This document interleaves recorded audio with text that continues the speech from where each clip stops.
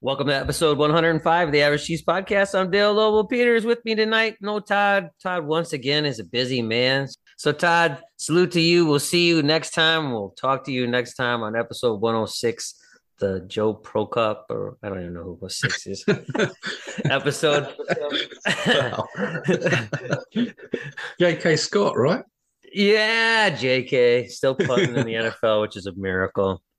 Thanks to Rhonda and the folks at R&M Management. And thank you, Cynthia. I told Cynthia, who works with Rhonda at R&M Management. Thank you, Cynthia, for listening to the podcast on your long drives to Manitowoc. If you're listening right now, I hope that your drive to Manitowoc feels a lot better and a lot faster than it actually is. Thanks to Dan and the folks at Bob Anderson Builders. And thanks to Dwight at ddgcustoms.com. Him and I talked about the custom shoes the other day, so that's a go, and he's already got ideas for that, so that's super cool. If you are listening to us for the first time, we are raffling off custom shoes from Dwight at ddgcustoms.com in your size when you win. There is a link that I put on the Twitters probably once a week. I put it up today on Tuesday, which is Giving Tuesday. I'd like to make over $1,000 for Veterans Outreach. So if you're listening and you don't have that link, send me a message on Twitter at AVG Cheese. You can email us, avgcheese@gmail.com. And you can also find us on the internet, www.avgcheese.com. And correct me if I'm wrong, you don't have to be a Packers fan, although if you're not a Packers fan, I'm not sure why you're listening to this podcast. But you don't have to be a Packers fan to win those shoes. They can be customized in any team. Is that right? That's correct. And not only can they be customized for any team, if you all of a sudden wanted, like, I don't know, you're a Marvel Comics guy or you're a Batman guy or something like that, Dwight has done, in fact, on ddgcustoms.com for Dwight's website, he has a Venom, like a pair of Venom shoes from the movie Venom. So, yes, you can have them in anything you want. I mean, we'd love them to be Packers shoes, but if you don't like the Packers and you're listening to our podcast for whatever reason, God bless you, because you just put 3 cents in the jar for Veterans Outreach for no reason at all. I hope we're entertaining, even though we're going to talk about the Packers. So thank you for that, Peter. Yes, it can be any kind of custom shoes you want if you don't want them to be Packer shoes. And they will be Air Force Ones in your size, because I will reach out to you and find out what size shoe you wear. Peter, episode 105. 105. So the five, from a Packers fan perspective, can only be Paul Hornung. I think when you see that number 5, you think of Hornung. He was a great football player, Heisman Trophy winner, the only Heisman Trophy winner to play on a losing team at Notre Dame in '56. Packers first round draft pick, first overall pick in the draft in '57. NFL MVP in 1960, 61, MVP of the championship game. Set the NFL record in 1960 for points in a season, 176 in a 12-game season. You know, and everybody pictures him, I guess, as we know him as Golden Boy, the do-everything halfback, you know, running that Lombardi sweep, catching passes out of the backfield, was an excellent pass receiver out of the backfield. One of the most underrated and one of the best blocking backs, certainly in Packers history. And I know that Vince Lombardi really rated him for that. Would throw the halfback option pass as well. Shouldn't forget that. Vince really saw him as a great back inside the 20 in the red zone, right at the goal line.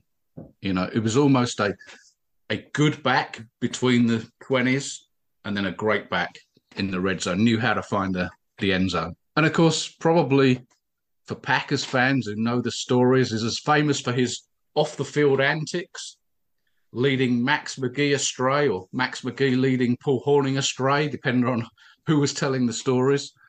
But, you know, he really was everything, and just a great name in Packers history. And the number 5 jersey, not officially retired by the Packers, but Vince actually did make an announcement in 1967 to retire that number, and yet it's never officially been retired. So occasionally we've had players pop up since Paul's days, not many, but occasionally wearing the number 5 for a little while. Even Don Majkowski wore number 5 for a while in his rookie season before switching to number 7. But it's one of those jerseys, even if it isn't officially retired, should never be worn by another Packer. It is Paul Hornung's number. And another one of those guys here, we've talked about a number of these guys that are just a part of Packers history, just a super guy from that Lombardi era.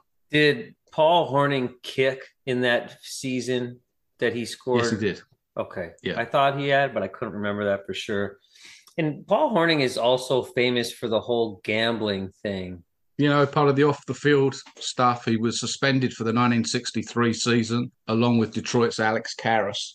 Although you read all the books and listen to the stories, Hornung was certainly one of, if not Vince Lombardi's favourite player and favourite guy, even though his personality was completely different to Lombardi. Lombardi just loved him. But the story goes Pete Rozelle called Lombardi to see him at some point in either late in 62 or early in 63 and basically put a file in front of Lombardi talking about the gambling stuff. And Vince read through it and put the file back down and said to Pete Rozelle, Pete, you know what you have to do.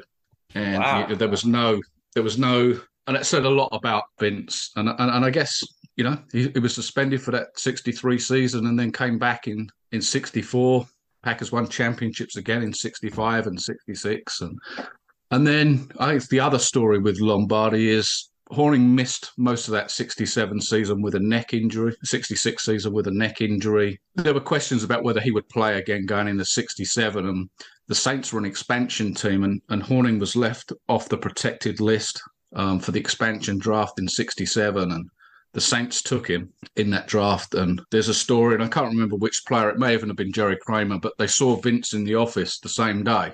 And Vince was just about in tears that the Saints had taken Hornung in that expansion draft. He never played for the Saints, was never fit enough to play again. But it says a lot about Hornung and Lombardi and the relationship that they had. And he was continued, as we all well know, to be a well-known part of the Packer community in inverted commas, all the way through to his untimely death a couple of years ago. He was always there for the reunions and that kind of stuff, and was just part of the great Packers history.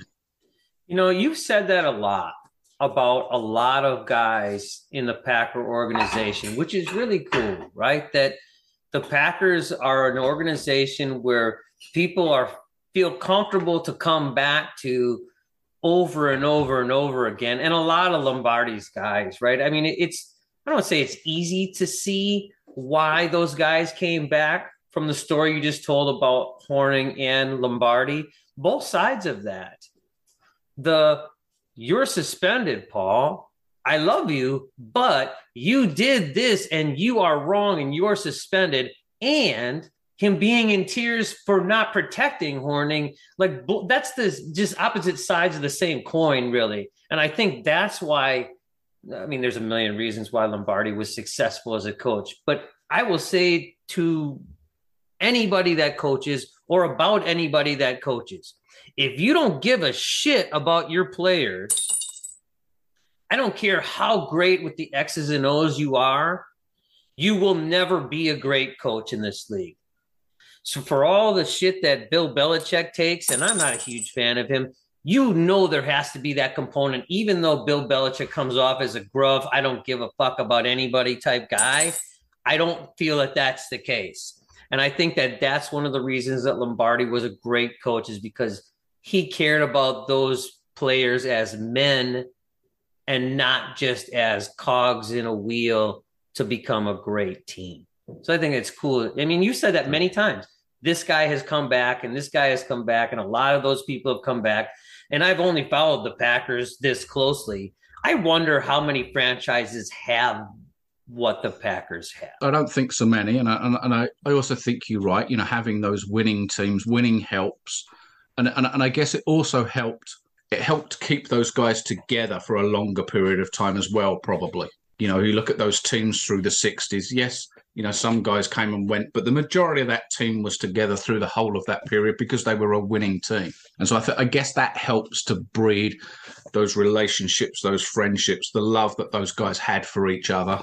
Having a positive experience and winning championships and all that, of course, galvanizes your feelings for that group, right? Like, I get that.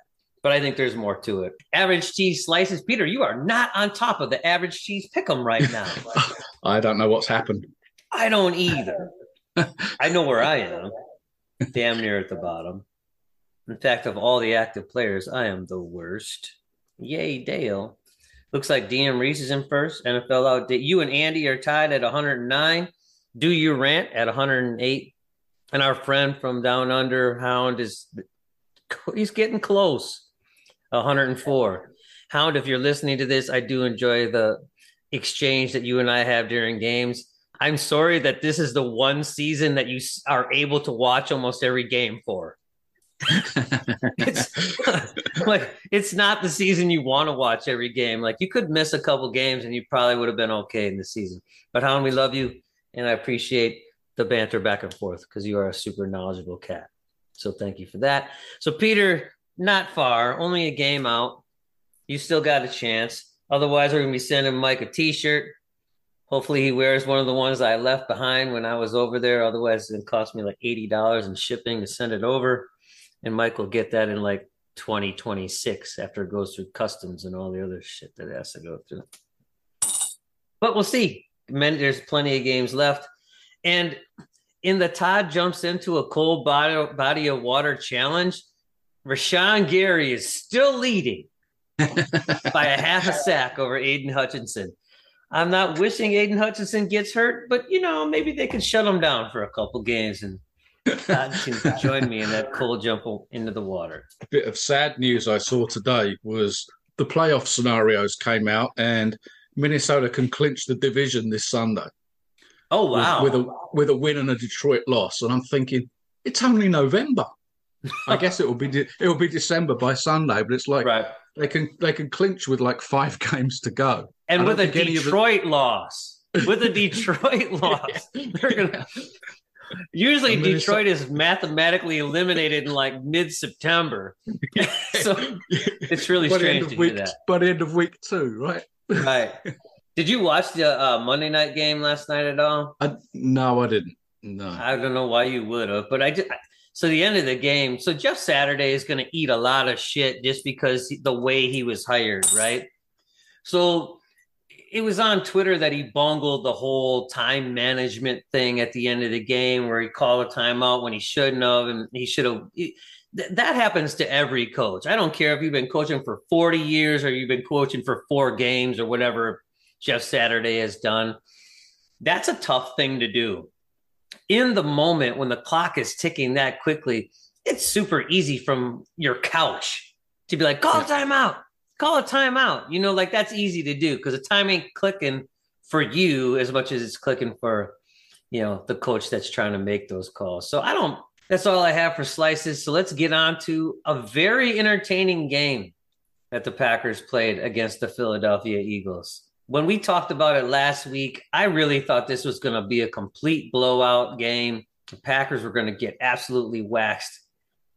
And it was, I was thinking late in that game, like, if they get a stop right here, it's 37-30. We could actually win this game. And they could have. They had opportunities. Before we get to the offense, good, bad, and ugly, I said it on Twitter, and I'm going to say it here again on our podcast. How is it that teams can convert such long down and distance against the Packers? 3rd and 14. It was 3rd and 14 on that last drive, and they get 16. Oh, my God. I wanted to rip my 70-inch TV off the wall at that point. Like, how does that keep happening to the Green Bay Packers? It's not a rhetorical question. If you want to answer, Peter, I know we're going to talk about when we get to the defense, but that is a byproduct of something because it continues to happen game after game. I wish I had the answer. Because you'd be the defensive coordinator of the Green Bay Packers right now. Yeah, probably. Rather than as I tweeted the other night, just a old fat bloke sitting on my couch. Yeah, same here. Before we get on with the game, Peter, I'm asking you, I know what my opinion is. Joe Barry is the defense coordinator. He has not done jack shit with this team, which I think is talented. I think you believe that too. Jim Leonhard is sitting out there. It's a guy the Packers wanted. Would you hire Jim Leonhard right now today to take that spot? Sit on the fence a little bit. The Packers think that Jim Leonhard can do the job at the pro level, and they'll know better than I do. But if they have an inkling that he can do the job at the pro level, then I think you make that move now before somebody else snaps up Jim Leonard. I think if the question were a general question and Jim Leonard wasn't sitting out there and there wasn't necessarily a guy sitting out there, then I think you just let the season play out and see who's available, who becomes available after the season. But I think if there's a guy out there that you think can do the job, he's sitting right there, then I think, yes, I think for Jim Leonard, you do make that move if they think he's the guy. And I may be wrong about this, but I thought he was the guy. And when he turned it down, they went to Joe Barry. Jim Leonard wanted the Wisconsin job. It's the reason he stayed on as defensive coordinator. He wanted to be the head coach at the University of Wisconsin where he played. He's from Wisconsin. Like, there's so many reasons why Jim Leonard wanted that job. They go with Luke Fickell, who is a great hire. It's a different story for a different day. But now, does he become the defensive coordinator of the Wisconsin Badgers? Because that's what's been put out there on, the Twitter sphere, that Luke Fickell is talking to Jim Leonard about coming back as the DC of the Wisconsin Badgers. That's a real kick in the nuts, if you ask me. I'm telling him to go fuck himself. I don't care if I wanted that job. I'm not taking that job. I'm going to Green Bay. This timing couldn't be better for the Green Bay Packers.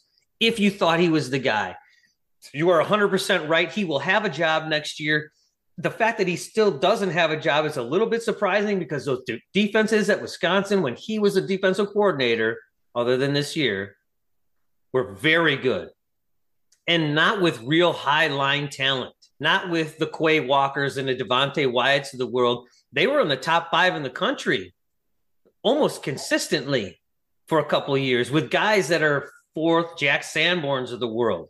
I take that guy and I snatch him right now and I back a Brinks truck up to his house and say, here, whatever you want, you take it. We're fucking firing Joe Barry right now if you'll take the job. I back channel that thing and you're like, dude, it's your job if you want it. Yep, I totally agree. And I think that if I'm Jim Leonard, I don't go back to the Badgers either. I think, been there, done that. You could look on it as saying, I actually did you a favor as well. You decided I'm not the guy. Well, you're not the team. You're not the team for me either. So I guess he and Fickell will have those conversations, and how that works out, how it will work out. But you've got to believe, even if he does go back, and like I say, I wouldn't. It would be for a pride and ego thing. I wouldn't. But even if he does go back, you've got to believe that he's the next head coach of a college team somewhere, even if he's with the Badgers for a year. That can't be a long-term thing. The Packers are not quick to jump to make those kind of moves. Never have been. Which to me, having said that, they weren't quick to jump to make the Mike McCarthy move either. But what did surprise me was that they made it when they made it. I mean, with Leonard out there, I would make that move. You've got to think of the future. And you don't know who's going to be available even if there's another guy that they like above Leonard, they don't know who's going to be available come January. The Packers don't do this. They are a consistent franchise. They want to do things long-term rather than make knee-jerk reactions. But this scenario has not come up. A guy you wanted now doesn't have a job mid-season. Your guy isn't doing the job. It's different because this will rarely happen where that comes about, where a guy is just sitting there without a job who is a good coach. All right, let's get on to the good, the bad, and the ugly offensively against the Philadelphia Eagles. The Packers scored 33 points, most points this season. Let's start there. When the Packers went down 13-0 early in that game, that just looked like, well, this is done already. But the fact that they bounced back, moved the ball down the field, actually got back in ahead at 14-13, still, I think, all in the first quarter or around the the offense had a good game to put up 33 points without having a great game. They turned the ball over twice, a couple of interceptions there.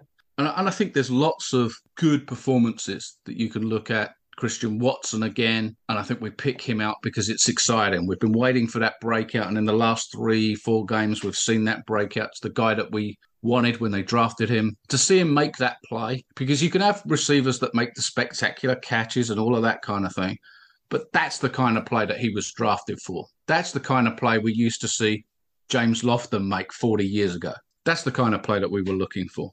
And then, of course, I guess we can't talk about the Packers offense without talking about Jordan Love. He just looked good. No other way about it. His footwork looked great. His passes had zip on them. I mean, he's got an arm on him. We've always known that. And he looked accurate. And sure, it's a couple of plays in there you'd possibly like to have back, but I don't think anybody after that performance, albeit he's only thrown 7 passes, albeit it's only for a quarter or so, I don't think anybody after that performance can turn around and say Jordan Love doesn't have a chance. I think as Packers fans, I think those of us that have, which is the vast majority of Packers fans, been wanting to have something, some indication that he's got a chance. I think that ticked that box. We don't want to get carried away with it. It's easy to sit here and get carried away. Let's not do that. You know, he may go out, whatever his next performances will be, not quite so good. But we have seen he has the ability. Whether you can turn a quarter's ability into 17 games remains to be seen, but it's very, very encouraging. Yeah, he was really good.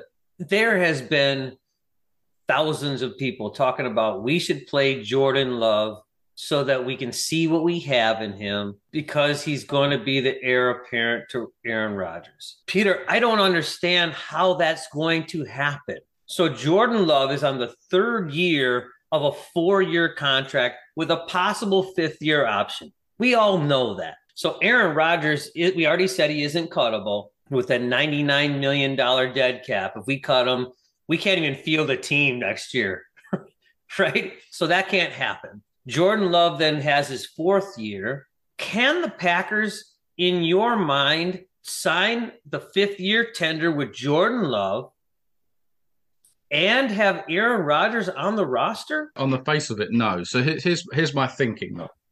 Right, and this might not be what we want to hear. Right, but I do. I want to hear your opinion. That's why I asked you. Here's my thinking. The Packers have backed themselves into a corner here by trying to play both sides, by not making a decisive decision on both players in the offseason. So they made a decisive decision on Aaron Rodgers in the offseason. Whatever anybody thinks about it, they made the decision, big contract. At that point, in my view, they had to make a decision about Jordan Love that said, if Rodgers is my guy and I've just signed him to a massive extension, then I have to shop Jordan Love and get what I can for him at that point. So I have to make the decision on both of those guys. So they didn't do that. So where we are now, I think the Packers quarterback situation still revolves around, unfortunately for me, revolves around what the player wants to do in terms of what Aaron Rodgers wants to do. Because if he wants to come back next year, i.e. doesn't retire, then I think the Packers, unless they can trade him, and I would imagine his trade value right now is not very high, given what's happened this year, given the injuries, given he's 39 years old, will be 40 years old next season, and the contract situation, which is probably the biggest factor. So they wouldn't get huge compensation in a trade for him, assuming that there's a team that would want to trade for that contract. On that basis, if Rodgers decides to come back next year, then I think what we're seeing, unfortunately, in Jordan Love, what we saw this past weekend, and any playing time he gets this year, is an audition for another team. I was hoping you were going to give me a different scenario, Peter. Right. And what he may have done in throwing those 7 passes this past weekend is secured the Packers let's call it a 2nd-round draft pick for his services in April. It might be higher than that. There may be a team towards the end of the 1st round that's willing to give you back the 1st rounder you spent 3 years ago. The trade scenario might be different. It might be to move up in the draft or whatever it is. Unfortunately, because I would like to see the Packers be more decisive on this, or have been more decisive. I think that, to repeat myself, I think what we may be seeing, or what we may have seen, is an audition for another team. Tried to figure out, how does this work? How does this transition work? And I just don't see it. Every time someone brings it up, I'm like, tell me how. Tell me how that possibly works. Because, nobody's going to trade for the $60 million Aaron Rodgers next year. I can't believe they would. You'd have to have so much room in your cap to be able to do that. And there's probably a couple of teams out there that could do it. But would they? I wouldn't. I mean, Aaron Rodgers is getting hurt. He's gotten hurt twice this season. He hurt the oblique or the ribs or whatever it was against Philadelphia. He's got the thumb thing. And I'm not saying that makes him injury prone, but he's going to be 40. He can't get out of the way of guys coming after him. He is more likely to be injured because of that. I am now disappointed Jordan Love is not going to play quarterback for the Green Bay Packers. After watching that, there's a lot of things that he has gotten better at this season. I will also argue that Jordan Love, as the quarterback of the Green Bay Packers, would be as successful as the Aaron Rodgers led Packers because Jordan Love runs the plays as they are written in the playbook. And for young guys who only know the playbook and barely that, what Jordan Love gives them is simplicity and gives them, this is what we're running. This is the route you need to run. And if you run it right, I'm going to throw you the football. Whereas Aaron Rodgers is used to playing with veteran guys, and he looks at them and he nods, and they're like, oh, yeah, I know what the fuck that means. Aaron is checking down or doing something different, and I'm going to run a different route. I think that Jordan Love would be helping these young guys just with the simplicity of the offense. And there's an interesting thing. When you look back over recent years, it used to be, didn't it, that quarterback was such a difficult position to come in and play that guys would sit for 2 or 3 years, they'd learn the playbook and all of this stuff. We know that from the Aaron Rodgers days, but even going back before that. But with the way that the rules are, it's made playing quarterback in the NFL, coming in and playing quarterback early in your career, easier than it's ever been. And it's interesting when you look at the likes of even a Patrick Mahomes, who's obviously, a fantastic quarterback, but even like Russell Wilson, in the mid-10s, and probably a bunch of other guys who actually were very successful in their first 1 or 2 years as a starter and haven't quite got back to that level. Part of that is because their salaries increase, and therefore that affects the salary cap for the rest of the team and whatever else. But I also wonder whether there's not something kind of following on or picking up from what you said is that when they're rookies, when they're first or second year guys, by that I mean the same with Jordan Love, who's not played for 3 years. So when he does play, it'll be his first year. They're running the plays as designed. They're not audibling out of so many plays.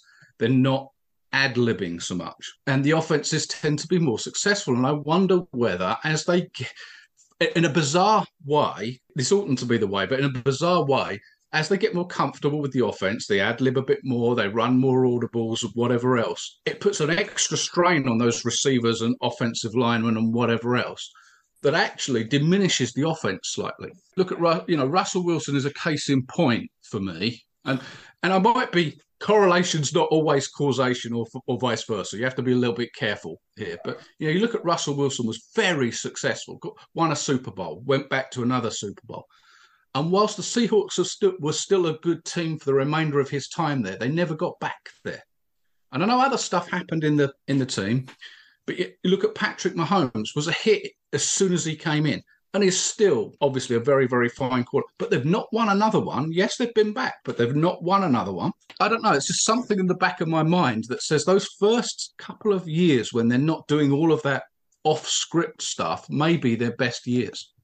I think that there's something to run the play as called because we are understanding how we're doing this in the whole scheme of things.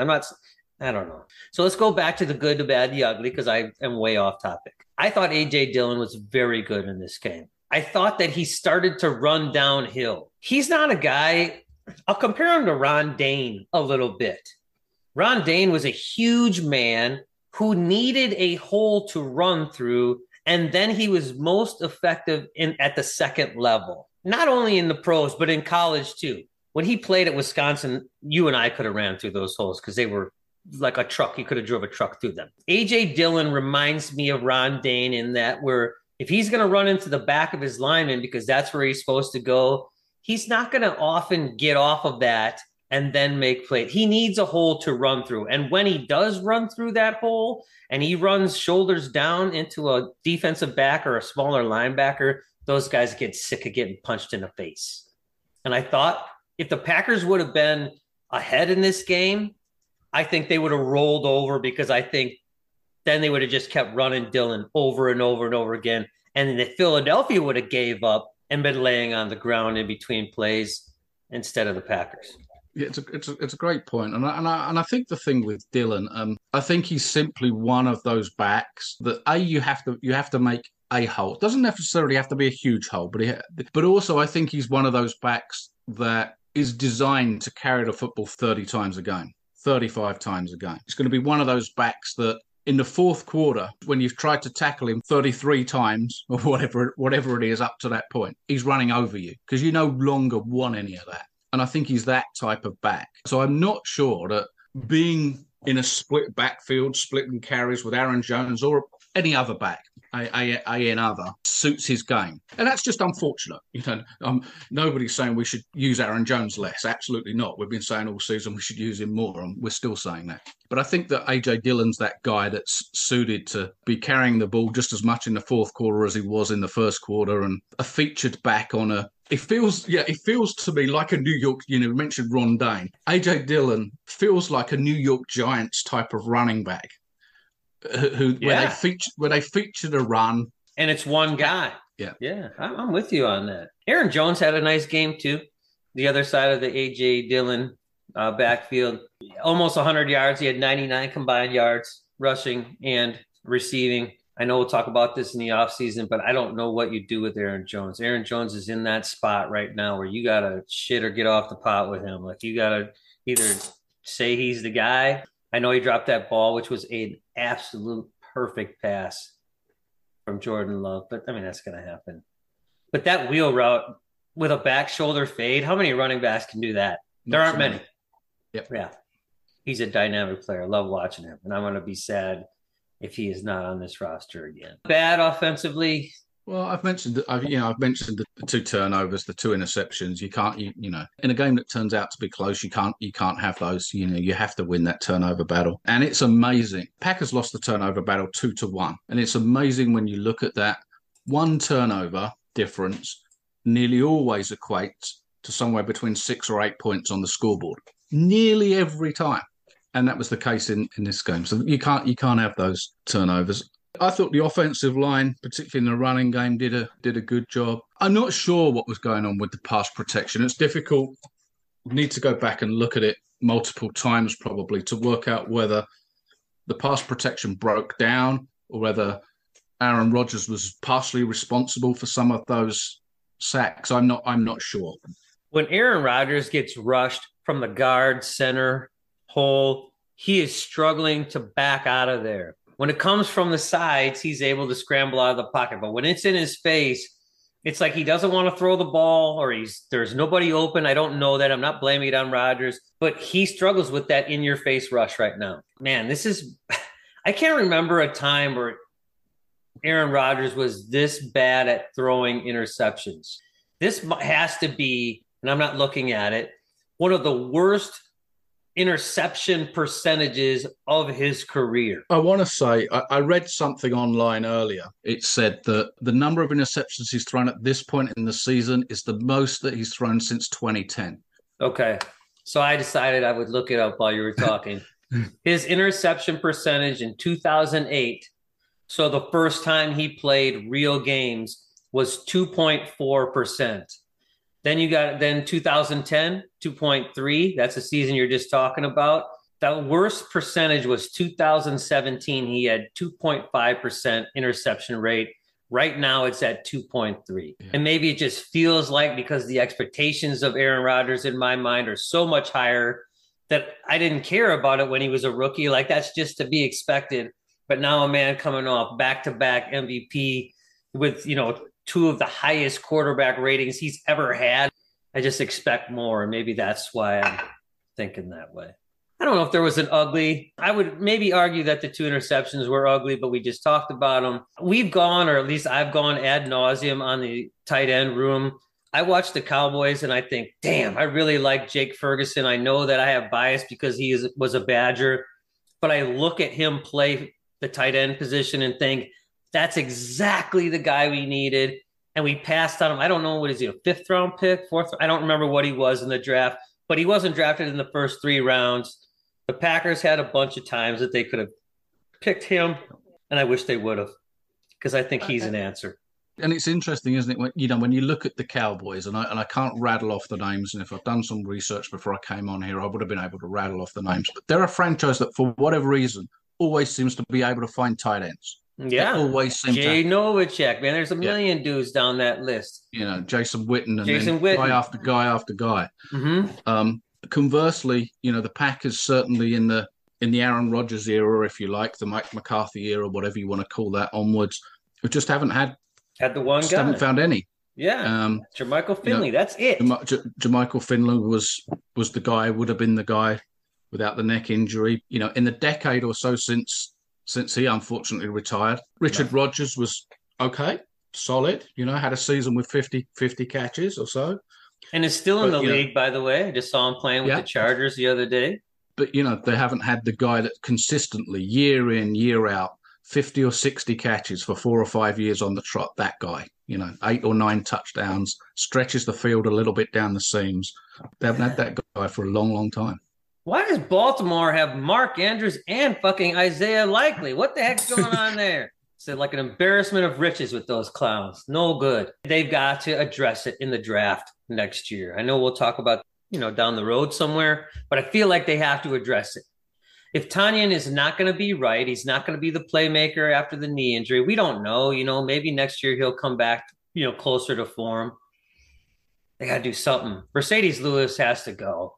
I am a huge Mercedes Lewis guy, but he's just a guy now. Love that guy, but I'm sorry, brother. It's time for you to go because you don't really add anything to the team other than you're a super locker room guy. We can't just have you as this good locker room guy when we have nothing coming out of that position. Defensively, hard to say when there's, when you gave up 40, right? And you gave up a ton of yards on the ground. Yeah, it's a struggle to come up with anything that we'll get onto the bad in a minute. I guess an Enegbar as it's really pronounced. Enegbar? Yeah. I got to start saying it right if I'm going to be a podcaster. Flashed a little bit and shows promise for the future, but I'm really struggling to think of anything too positive to say. Right. If you look down the stat line, you go, oh, wow. Quay Walker had 11 tackles. That's great. And Adrian Amos had 9 and Rudy Ford had 9. Well, that's because they ran fucking like 90 plays on offense. Someone had to tackle somebody on every play. It's really hard to come up with a good, Justin Hollins, we pull you off the shit heap and you have a sack in your first game. So good on you, brother. It's really hard to come up with a good other than, they did turn the ball over. So they did have that strip. That was a big play in the game. It could have turned the momentum and did kind of. Absolutely, they had that big play, and they had the big stop on fourth down, which was one of the weirdest plays you've ever seen, where the center wouldn't let go of the ball. But I wanted to text you on that play so badly. Like you can't advance a fumble, but it almost looked like he snapped it to Miles Sanders because if he never let go of the ball. And Sanders grabbed it, then it wasn't a fumble. I don't know. I had so many questions on that play. That's like a new take on the old fumble Rooski play. Yeah. Just hold it up on your ass until someone grabs it. Yeah. I know we're going all over the place, Peter. I'm sorry about this. But so on a kick, on a field goal, you cannot boost a player to block a kick, correct? Then why the fuck can you push a guy from behind so he gets the first down? I know it's a weird one, and that's a rule change in the last couple of years. And I think that I don't really understand. I think they made the rule change, I think it became a point of emphasis rather than a rule change because everybody was doing it, and I think they just got so confused as to when to blow the whistle. Yeah, but it is ridiculous now because. You kind of feel like, particularly alluding to the quarterback sneak in particular, you kind of feel like, well, I'll line up my 5 offensive linemen. I guess you've got to have 7 guys on the line of scrimmage, but everybody else, I'm going to line up behind the quarterback in a line. Yeah, and push him in the back. The biggest blokes I've got, I'll get my backup offensive lineman to stand behind the quarterback and we'll all just push from there. It's like crazy. The old NFL, right? Where they just wedge forward. I feel like you could do that successfully a lot. Yeah, that was really strange. So there wasn't much good. How about the bad? Because should we just go right to the ugly? Okay. It's all bad and ugly. It is Look, all bad and ugly. It's just going to mix into one. as I said earlier, at some point during the game on Sunday night, I tweeted, look, I'm just an old fat bloke sitting on my couch, but I can tell that they're going to run. Right. And at some point, even if that's not your game, at some point you have to sell out on the run if you can't stop it. Right. Because we talk about this being a passing league and all of this. That's okay. But when they're picking up 8 yards a pop, 9 yards a pop, 15 yards a pop, 6 yards a pop, every single running play, at some point, you have to make an effort to stop it. And I know that Joe Barry's system's not designed to do that. He likes playing the two high safeties. Dom Capers was the same because they both have this philosophy, I believe. Running doesn't beat you in today's NFL. Well, it damn well beat the Packers the other night. I think what makes it doubly worse, if you go back to the Tennessee game, so the game before, Tennessee passed for more yards than they've passed for against anybody this season, right? Over 300 and whatever. And to put that in perspective, in more than half of their games, Tennessee's passed for less than 200 yards. And in two of their games, they passed for less than 100 yards, right? Holy smokes. So Tennessee was able to pass all over the Packers the week before. This week, the Eagles were able to run all over the Packers. So it's not there now like you're trying to fix one problem. Is you've got multiple problems. You can't stop the run or the pass. It doesn't matter. And I never thought that I would have to do this, which is why I didn't have the number to hand. I had to scramble to get the Packers record books out at some point during the second half to find the most rushing yards that the Packers had ever given up in a game. Because when the Eagles were approaching 300, I thought, well, they're going to rush for 400 yards here, and probably would have done if Love had come in and done a couple of 3-and-out series, which had given the Eagles the ball, for another 5 or 10 plays, they probably would have rushed for 400 plus yards. Put that in perspective. If you think that your team rushes for 150 yards in a game, you think, actually, you know what, we've run that football really well. They ran for 363 yards, and it could have been 963. Yes. And we think back to Colin Kaepernick running all over the Packers and all of that stuff, and how frustrating and how annoying that was. They still didn't rush for 363 yards, I don't think, against the Packers. Right. That is 1930s football. And I guess the inability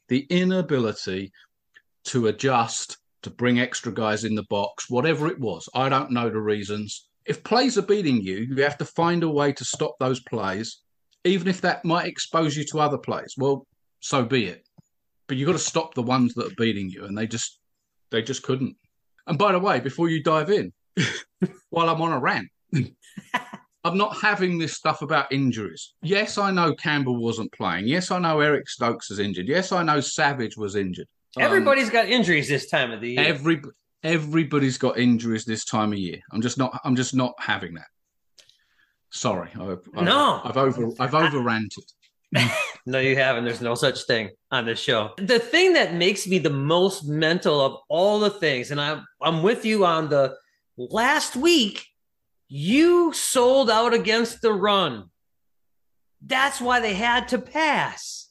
Because you put more guys in the box, put big guys on the line of scrimmage, and said, you're going to have to throw the football to beat us. That's what they said against Tennessee. Derrick Henry did not beat us. I thought they did a very good job of defending the run. Why can't you do it the next week?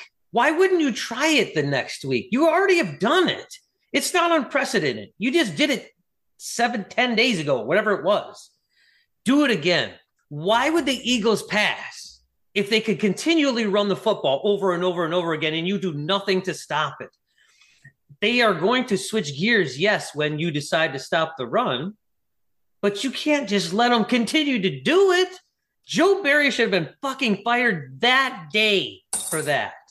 That day. It's embarrassing.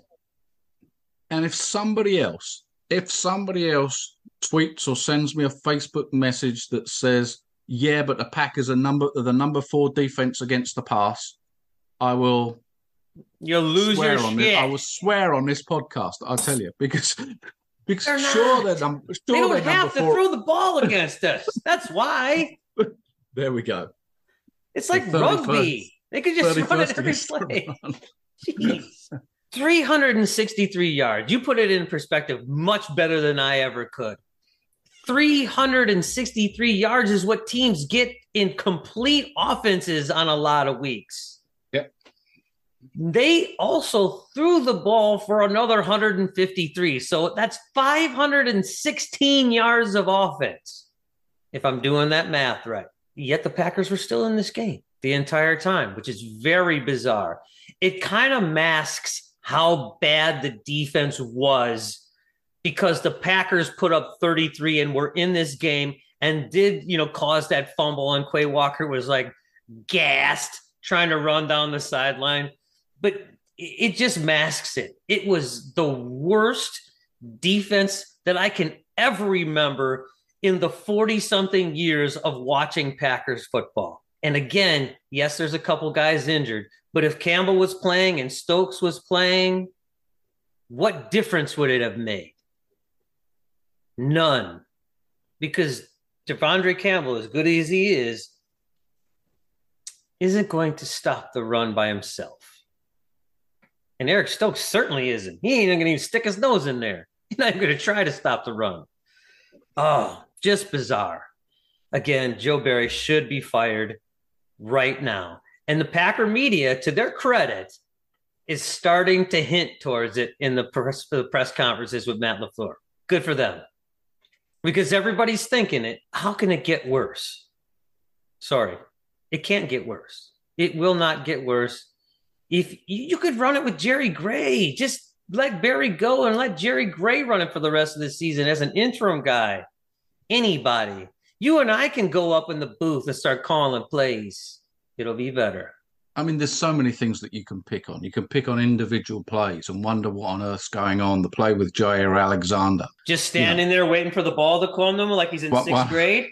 It's one of the top corners in the league, but goodness me. Now, but it's one play, and you don't really want to pick on one play. We don't know what was that one play is kind of a microcosm, because if you get that from who's probably your best player on defense, goodness gracious. The other thing I don't like, this isn't a Packers-specific thing. You see this from lots of teams, but it's one of the most annoying things that I see in football, is when players start jawing or celebrating making a tackle.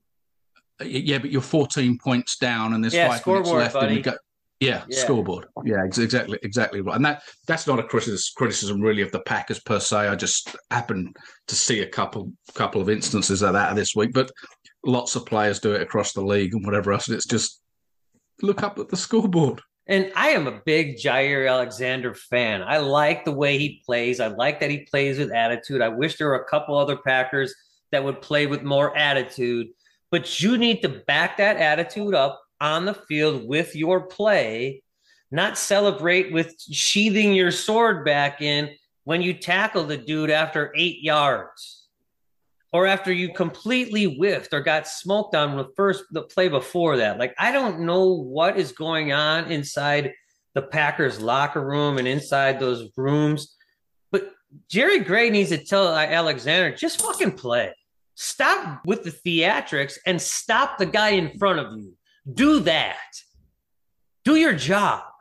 Because this doesn't look like the guy the Packers paid a boatload of money to. It looks like the guy who, I don't know what to say. He's not the same guy. He has not been the same guy this season. And I'm a little concerned because they got a lot of money tied up in him as well. My blood pressure is super high right now. Let's talk about the special teams, though. The special teams is great. I mean, Keyshawn Nixon had those 2 special kickoff returns. I think I should give credit. I think it was Matt Schneidman. I might be wrong, but I think it was Matt Schneidman that posted. It might have been Rob Demoski. I can't. One of the guys. I think it was Matt Schneidman. Yep. We cite our sources here on the Average Chief. Yeah, absolutely. Posted about his 250+ yards kickoff returns being the first time a player's done that in the NFL this season in a single game. For the Green Bay Packers. That was encouraging. Of course, the downside to that is you then go back to the questions that we've all been asking for the last I don't know how many weeks as to why hasn't that happened earlier, but hey ho. That was encouraging. The missed extra point, not so much. but but there's always going to it's a pack of special teams. There's always going to be one play that you can't be perfect. The Packers special teams cannot be perfect. There's no 100% ever. Keyshawn Nixon averaged 34.4 yards per kickoff return. I now have anointed him 0 fucks. He gives 0 fucks about where that kick is. He is running it out.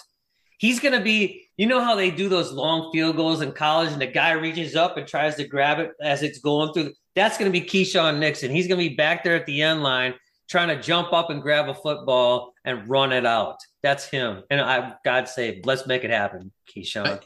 And you know what? They weren't just long returns where it looked like, well, yeah, he's going to hit the wall and be tackled. He looked like there were holes there. Yeah, and he looked like he could create holes. He looked like he could really move at shifty feet, and that he could have gone all the way on any of those kick returns, which is very encouraging. The one I thought he was going for sure. He kind of stumbled, or I think he would have scored on that. And I don't know if it's coaching or it's just having the right guys back there. Honestly, I don't care. Yeah.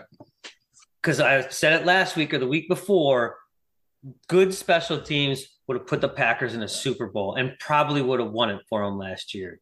Yeah, there's the good, the bad, and the ugly. The Packers play a game next week too. A game they might win. I mean, might. I'm not trying to go out, and say they're going to, but they might. I mean, was this encouraging? Just to finish up on this game, are you encouraged by this game that they just played with Philadelphia, or are you discouraged? That's a great question. I think there were encouraging things in this game. I'm probably in about the same place I was before the game. So I think I would have been completely discouraged had Jordan Love not come into the game and did what he did towards the end of it. That probably took me back to an equilibrium. With the defense being that bad, but seeing flashes of Jordan Love, the Packers scored 33, so that's positive. They could have gave up 96 in this game. That's the worry, isn't it?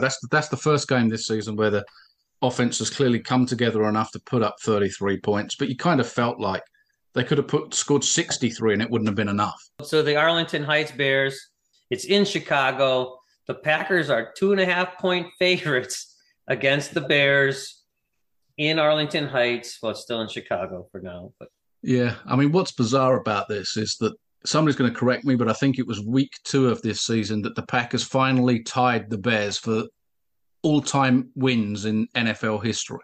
And now they've both been losing consistently since then. Right. And so, but, and so you're thinking at that point, well, the Packers are just going to move past them, no problem. Well, they've never moved above the Bears ever since they got to that tie in week, which I think was week 2.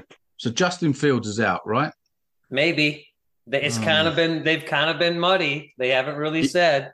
Yeah, it's kind of like I saw something last week or leading up to this week's game that said he could be out for the season, but it's day to day. It's like what? He should be out for the season then, if you're talking that way. But my gosh, there's so many question marks about this Packers team. We don't even know if Rodgers is going to play. I think all indications are that he will play. It's been a long time, hasn't it, if ever, that we've gone into a game wondering whether Rodgers or the backup quarterback gives the Packers a better chance to win. And I'm not sure. And I'm not talking about MVP level Aaron Rodgers. We're talking about Aaron Rodgers this season with a broken thumb, with a oblique injury, with all of that stuff. We're talking about Aaron Rodgers right now on this day. Does he give the Packers a better chance to win than Jordan Love? I don't know. I'd say no. I don't think so. And I'm not beating up on Aaron Rodgers here. This is just my assessment of right now. Again, it's a very small sample size for Jordan Love. You just watched him throw 9 passes. One of them, Christian Watson took to the house. That's a Christian Watson play rather than a Jordan Love play. But you saw the other passes, and he was very accurate with his throws, which has not been the case in the preseason or any other game he's ever played in. I would say he gives us a better chance to win. It's the Bears, though. And I think that matters for Aaron Rodgers. I think Aaron Rodgers will play as well. I'm going to make the assumption that Aaron Rodgers plays. Are you asking me for a score? I can't remember the question now. No, I'm just asking you what you think about the game. And we can get to the score in a minute. I know I said that the Packers are 2.5 point favorites and blah, blah, blah. But we're looking at a Bears team who is they're in the same boat as the Packers at the quarterback position.